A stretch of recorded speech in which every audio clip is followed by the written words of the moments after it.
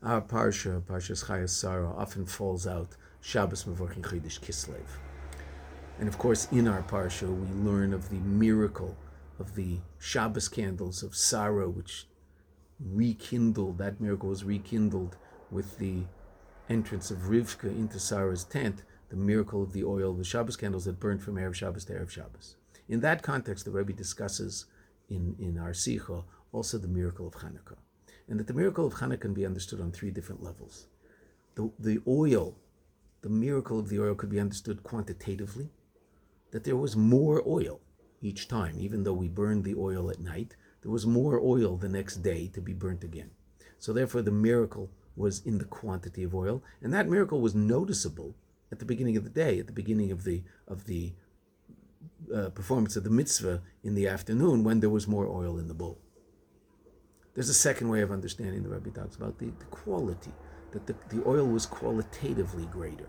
What does that mean? That means there's two different ways of understanding this, that the oil that lasted for 8 days, either they put an eighth of the oil in every night and it burned for a full night. It was a qualitatively miraculous oil that burned longer, or they filled up the bowl the first night and each night it only burned an eighth because the oil was of such high quality. So there too also the miracle is noticeable at the end of the fact that even though it burned all night, there was not all of it burnt. There's a third way the Rebbe explains it, which is really quite astounding, that the oil was filled up the first night. That oil burned for the whole night, and yet it wasn't consumed. Exactly the amount of oil was in the bowl at the end of the night as the beginning of the night. And that's a revelation of the highest order, to the extent that we call it nimna nimnois, the paradox of paradoxes, that HaKadosh Baruch Hu is beyond all limitation, to such an extent that he can exist simultaneously in a state of limitation and beyond limitation. Such that the oil, within the context of limited reality, burnt, like oil naturally burns, and yet, in an oifen of beyond limitation, the oil wasn't consumed, it was still there. Similar to the famous idea of the Aron Eina Mina Mida, that even though the Aron took up space in the Kodesh HaKadoshim, in the Holy of Holies, if you were to measure from side to side, the Aron didn't take up space. It had dimensions, 1.5 amma by 1.5 amma, and it was 2.5 ammas long, but didn't take up space. So on one level it was part of space, on the other level it was beyond space. Nimna nimnois, the paradox of paradoxes. The Rebbe explains those three different levels of understanding the mitzvah in terms of our relationship with the Kadosh Baruch Hu. There's a fourth level, and that's the level of relating to a Kadosh Baruch Hu pitam v'das, the natural, rational level of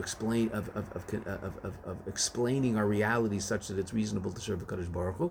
And certainly, when godliness is revealed, that's a very simple and reasonable way to serve a Kadosh Baruch Hu. But when times are such that it might be that there's a certain level of concealment, it might take a little more energy to fight through that concealment to connect to a Kadosh Baruch Hu. And those are the three levels of Avodah that the Rebbe calls miraculous. They're beyond Tam Vadas, beyond the rationale, the rational way of connecting to a Kadosh Baruch Hu. And that is the idea of Kabbalah Soul and Mesiras Nefesh, commitment and self-sacrifice. That can either be something that is expressed once a day and somehow imbues the rest of the day with its power, or there's a higher level. The Rebbe talks about the fact that appreciation of godliness can imbue every single moment of our lives.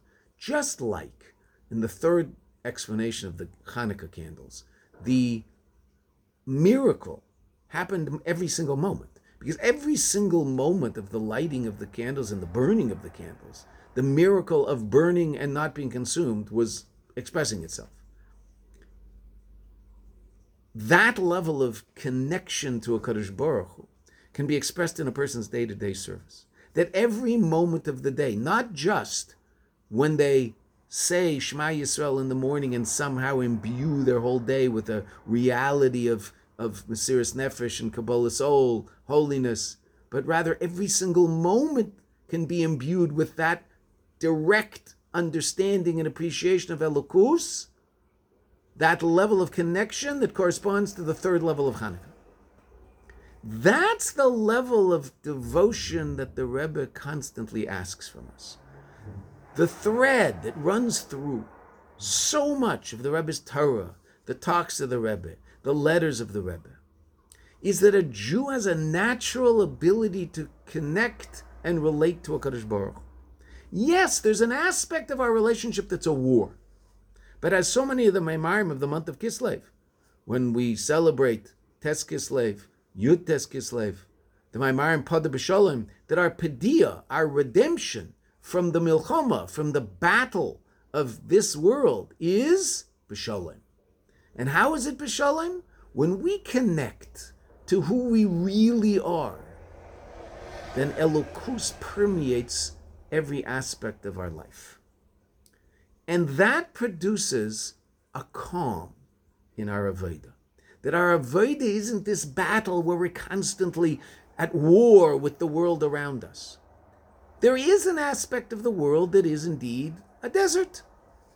And yet our Rebbe said one mimer, more than any other mimer, over 40 times. The Rebbe said a mimer called Basi Lagani. I've come to my garden. What's the garden? This world. This world can be a desert. But if I look at it with the proper eyes, I see it's a garden. It's the place that can be turned into that which blooms. And what is it that blooms? Godly revelation. Our Avodah. Our service of HaKadosh Baruch Hu. This is the place for that to happen. And that doesn't have to be a battle. Because if I'm constantly aware of who I really am and who we as the Jewish people truly are,